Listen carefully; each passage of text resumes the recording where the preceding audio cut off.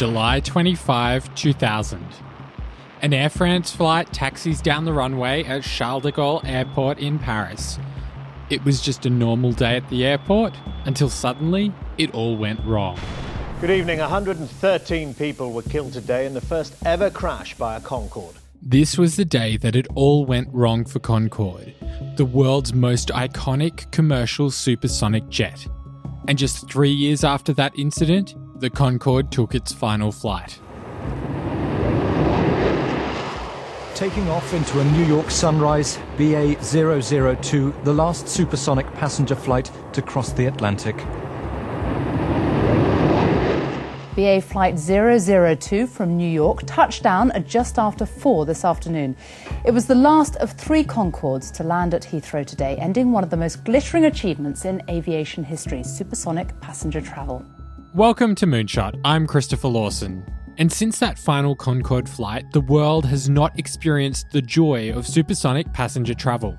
But this week on Moonshot, we're going supersonic, diving into the new wave of companies that are trying to bring the idea of a supersonic passenger aircraft back from the dead.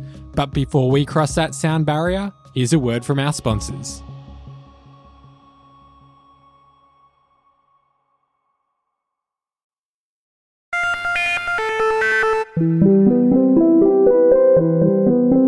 Well, it had always been the dream of aircraft designers, and for that matter, people who flew on airplanes, well, to go as fast as humanly possible. And for the longest time, they thought there was such thing as a barrier, as a sonic barrier. There really wasn't. That's all a matter of physics. This is Bob van der Linden, the curator of air transportation at the Smithsonian National Air and Space Museum in Washington, D.C. Bob had the opportunity to fly on the very last Concorde flight from Paris, which was making its way across to the museum. The press was out there. There was a lot of commemoration and I guess celebration, because they're celebrating the 27 years it was in service, and a little bittersweet. But they had the fire trucks out with with the jets of water over it. We had a French Air Force Mirage escort us to the coast. All the press was there. It was very nice. It was great. But it was, the last flight. The Bell X-1 was the first manned aircraft to travel supersonic in 1947. And it didn't take long before several countries started a push to develop commercial supersonic transport, or SSTs. This push all came to a head in the 1960s, along with the big rush of development in the aeronautics and space industries. This was the age of the moon missions, and at the same time as we were trying to put a man on the moon, people were imagining what a commercial supersonic plane would look like. And although the Russians were the first to fly a supersonic transport aircraft in 1968, it was the Concorde, a joint project between Britain and France, that really captivated the world's attention. For Concorde 001, this was the chance to prove she was the super bird everyone had hoped and worked for. Concorde first took to the skies in 1969, before entering commercial operation in 1976, flown by both British Airways and Air France. They were champagne days for Concorde. There was a queue to fly in the most exciting aircraft the world had ever seen. The airline could travel at almost Mach 2, meaning it was flying twice as quick as the speed of sound, resulting in trips that were more than twice as fast as your average commercial jet, which travels at subsonic speeds. And it was this ability to move at such high speeds that attracted a particular sort of wealthy individual. And I mean very wealthy. Or businessmen. Business people, I should say. But again, we're talking CEOs. We're not talking mid-level managers here, because it was expensive. In 2003, when it was retired, it cost $6,000 US to fly one way. That is a lot of money. That's a lot of money today. Significantly more expensive than first class. And yes, it was, took half the time, but a lot of the very wealthy didn't think it was worth the money. Just hop on a big comfortable 777 or 747 or a nice Airbus, sit up, if you're wealthy, sit up front in first class, lean back and go to sleep, and wake up in London, wake up in Paris. when you would go on board a Concorde? Like, what was special about the experience apart from the fact that you were flying really fast? I have to be honest with you, that's it.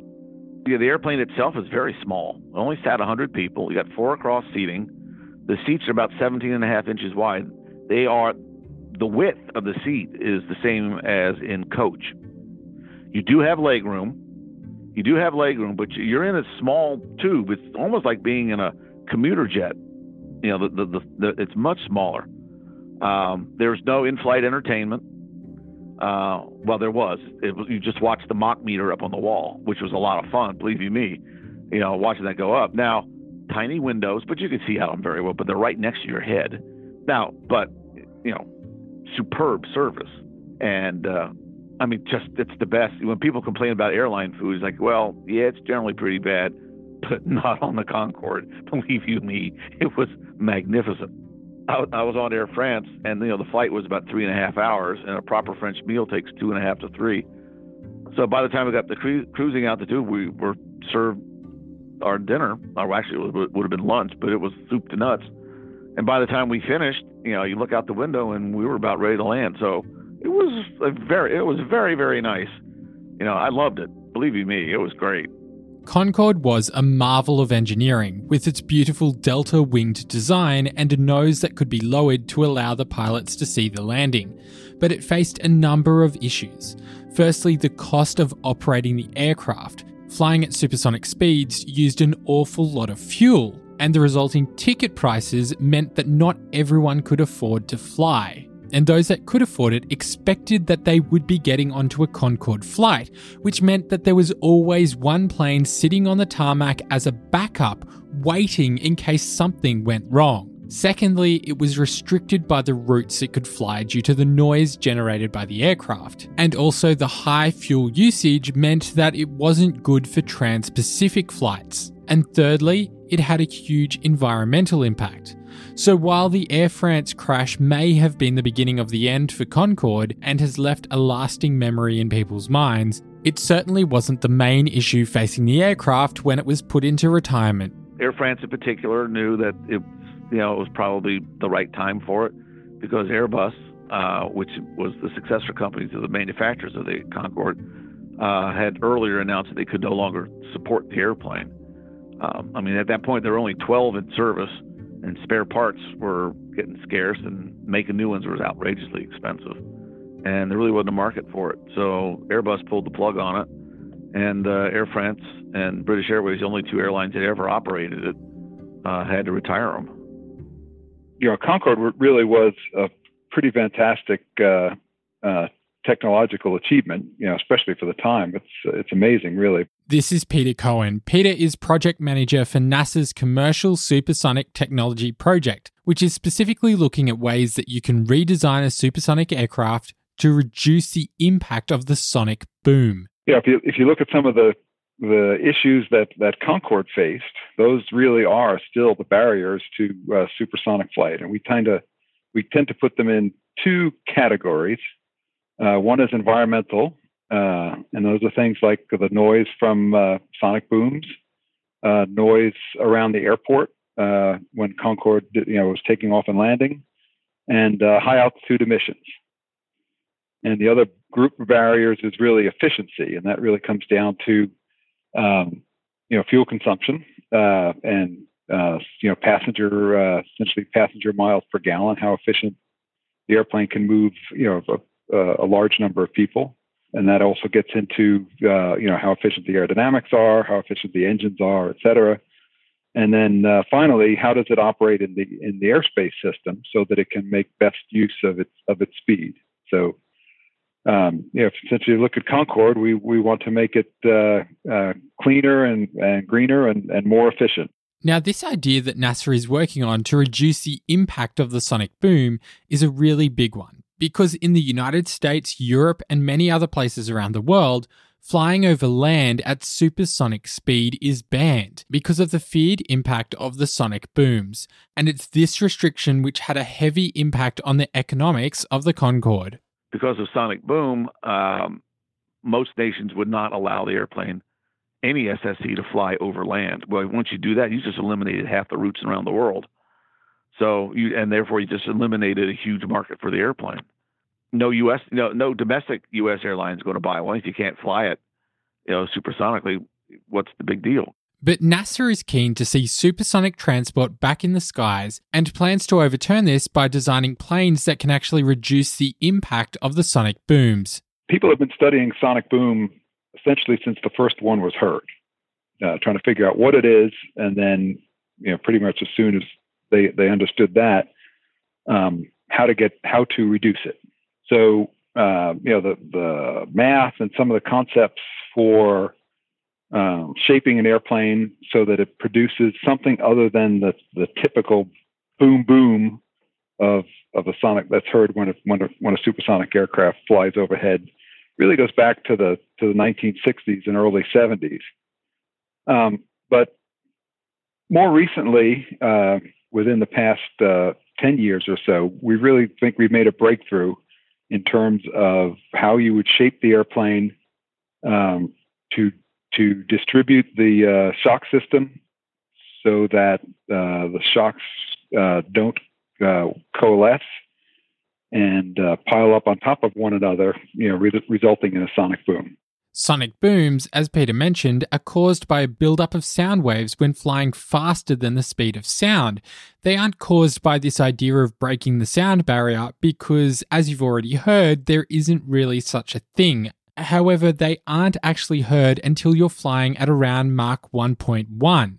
And yes, we also said sonic booms, because sonic booms are heard constantly throughout a flight, so it's more a series of booms that are heard on the ground rather than one individual boom. If you think about it, air takeoff and landing noise affects people around the airport.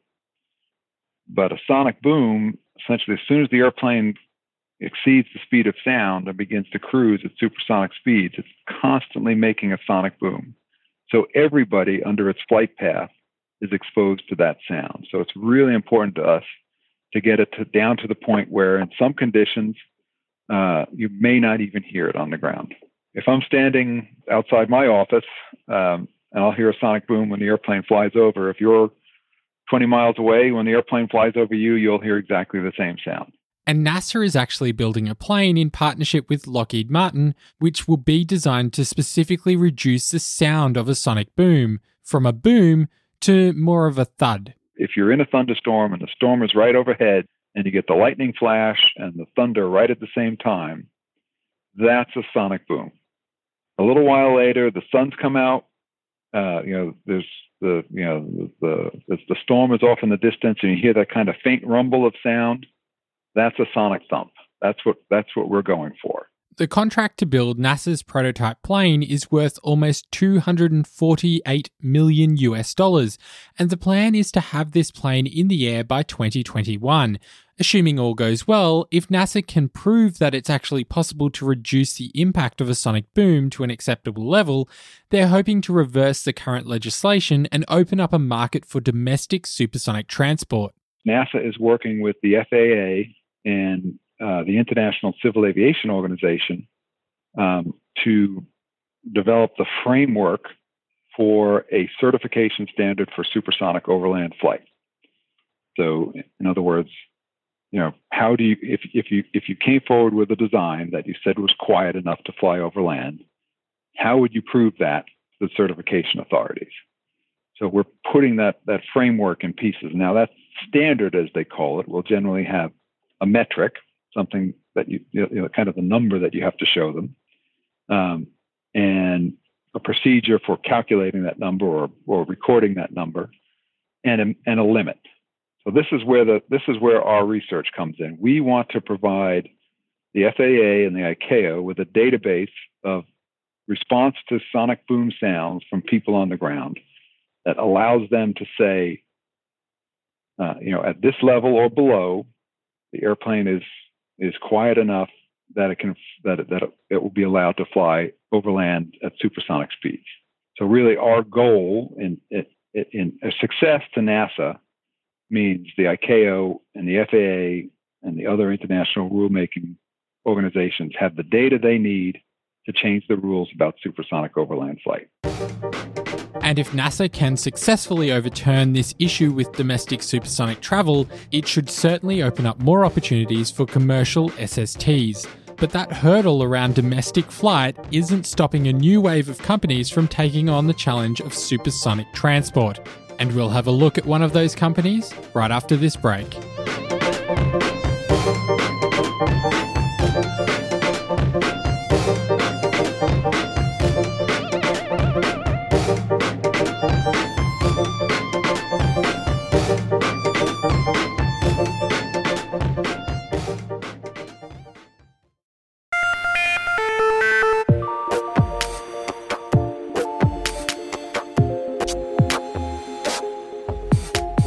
Welcome back to Moonshot. I'm Christopher Lawson, and as I mentioned before the break, there's a new wave of companies that are taking on this challenge of building a supersonic passenger jet. And one of the leaders in this race is a Denver-based company called Boom. I went to Amazon shortly after school in 2001 when my parents thought it was still a bookstore, and kind of had a career, working in areas where everything was getting faster and better. Our computers, our communications, even how quickly we can get things delivered to us when we shop online. But weirdly, with airplanes, it's a very unique story in the history of technology that we had a capability in Concorde, and instead of taking it more mainstream, the way we've done with everything from electric cars to cell phones, we actually stopped and went backwards. This is Blake Schull. He's the CEO and founder of Boom Technology, a Denver-based company planning to bring back supersonic transport in a really big way. Blake is a computer scientist by training. He's worked in a number of successful startups, including Amazon, and founded a company which later sold to Groupon. And around 4 years ago, he sat down and started sketching out ideas for what his next company might be. What I realized in thinking about what I wanted to do next was that all startups are hard. There's no such thing as an easy one. You're going to go through hell. And so what you need to do as a founder is pick a mission that inspires you enough that you're never going to get up in the morning and say, why am I doing this? It isn't worth it. You're always going to keep going. You're never going to give up. And because Blake is fascinated by aircraft, at the top of Blake's list of ideas to work on was something with wings. If you look at Concorde, it was a massive technical success, but an economic failure. Tickets cost $20,000 round trip New York to London in today's dollars, and you just can't fill 100 seats like that.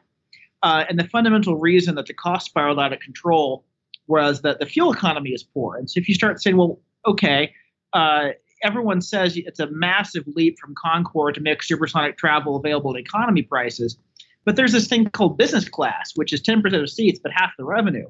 Well, what would you have to do versus Concorde to match business class kind of fuel economy and business class kind of pricing? And it turns out the answer you can get from a 3-line spreadsheet you can build out of Wikipedia, and it's 30%. So if you can beat Concorde's half-century-old technology, and remember this thing was designed with slide rules and wind tunnels on drafting paper. If you can beat that by 30%, then all of a sudden you can have a second-generation supersonic transport that gets you there in half the time, but at the same fare as you pay in business. And so once I realized that, I thought, well, that doesn't sound impossible. Now, let's not forget that Blake is a computer scientist. He wasn't an aircraft designer. So back in 2014, he started reading as much information on aircraft design as he could. He bought textbooks and he even took a class. And after a while, he knew enough that he put many of his ideas on paper and then took them to a professor at Stanford to check if all of his assumptions were correct. And he looked at it and clicked around and said, Blake, if you're going to do this, you should really try harder because all these assumptions are conservative. And so at that point, it was very much either you have courage or you don't. And if you do, you're going to go for it. Now, it turns out he was wrong. The assumptions were aggressive, and it's incredibly hard to get to them. But neither of us knew that back then, so the company got started. That courage to dive right in led Blake down a path to building a team. A lot of people told me I was crazy, that this could only be done by governments or militaries, that you certainly couldn't do it as a new company, that it would take too long and cost too much money, it would be too hard. And there are a whole bunch of standard false assumptions about what startups can do, as well as what's possible with airplanes. But you'd also, you judge them for, do they make sense on their own terms? A bunch of people told me, well, you can't do that. It requires variable geometry in the engine intakes, and that's really hard. you stop and say, well, wait a minute, the Concorde did that. And, I may not be an aerospace engineer, but I'm pretty sure if it's been done before, it's not impossible. And so, you'd find the people who could stop, put aside the traditional wisdom and say, well, let's just look at this from first principles and say, what would it take? And then you find a way through. Designing aircraft is hard. It takes a lot of time and money to get right because there's an awful amount of complexity in the build, and you need to make sure it's safe, which is why there's really only two main manufacturers of commercial passenger aircraft, Boeing and Airbus. So how does a startup like Boom actually get off the ground and get to the point of delivering a production-ready aircraft? What we decided to do is, rather than going straight into production on a 55-seat, 200,000-pound Mach 2.2 supersonic transport, which will be, frankly, one of the most sophisticated safety-critical machines ever built. You say, well, let me go build a subscale prototype, something a little bit smaller, but the same speed, and let me go prove this is possible in a reasonable amount of time with an obtainable amount of money. And so that's what XB1 is. It's a 1/3 scale version of our first passenger aircraft that will go fully Mach 2.2. We'll do it with a pilot and one passenger, and we'll prove that you can do this as a startup. It's akin to the Spaceship One for private space. Now, the XB1 is really a proof of concept. If Boom can prove that their technology actually works on a small scale and show that it is significantly more efficient than the Concorde, it will be much easier to lock in all the financing needed to put the aircraft into production. Boom has raised almost $50 million US, including a $10 million investment from Japan Airlines, and Virgin have also registered interest in purchasing the aircraft. The price is set to be around $200 million US, but they already have around 80 pre-orders for a plane that hasn't even left the ground.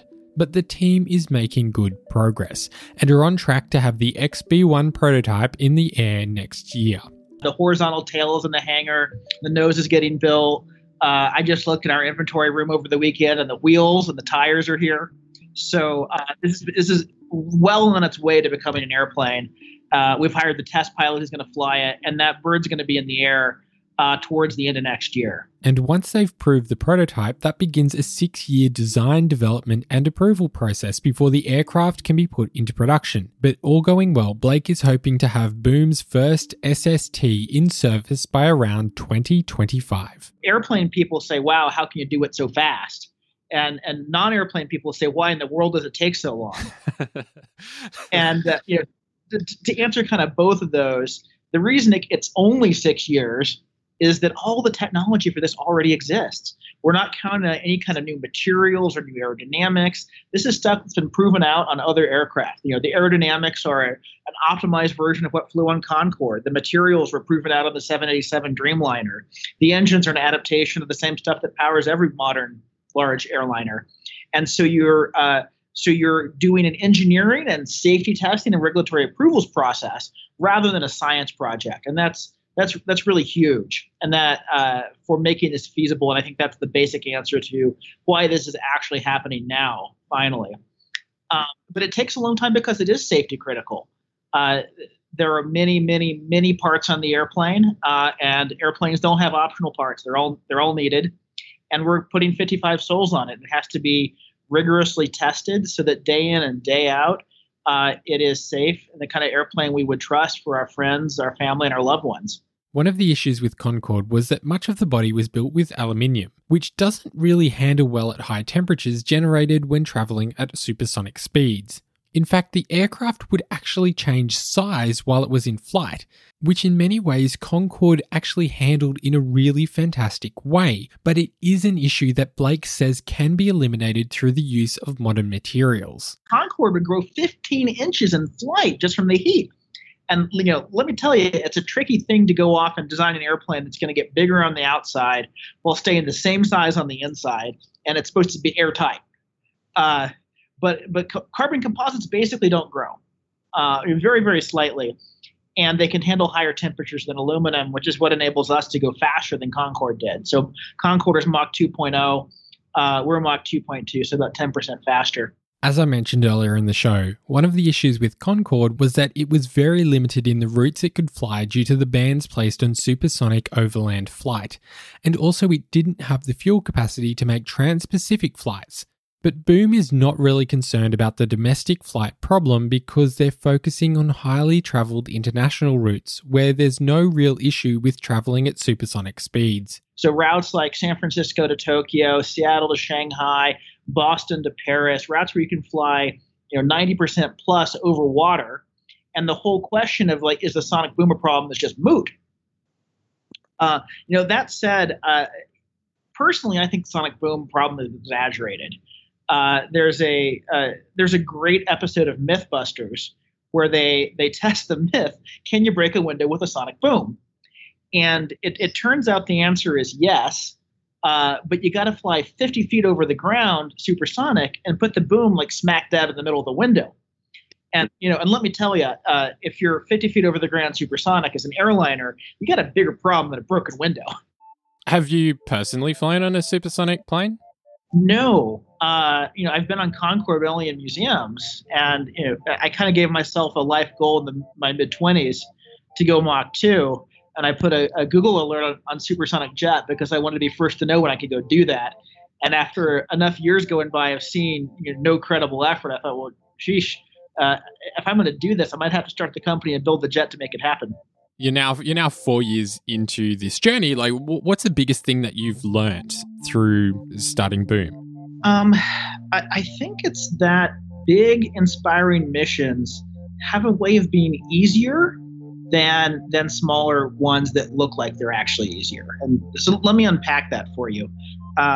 My last company was a mobile e-commerce software company, the kind of thing that you'd think would be really easy to do. But man, it was hard to hire people. It was hard to convince them why they should come work with us and how we're different from the million other apps in the App Store.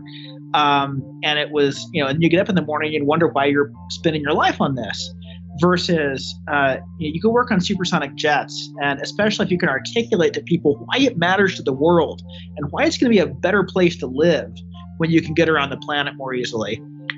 You can get some amazing people to come work with you. We have a guy from SpaceX who previously owned the upper stage of the Falcon 9. We have a guy from Airbus who owned the wing on the A380, which is the largest commercial wing ever built. We have a guy who owned propulsion on the SR-71 Blackbird at NASA. I could keep going. And if I were working on an all composite business jet or some less important idea, I would never have this team. And then when you can collect a whole bunch of great people, all of a sudden these grand challenges that look like they'd be nearly impossible start to become very possible.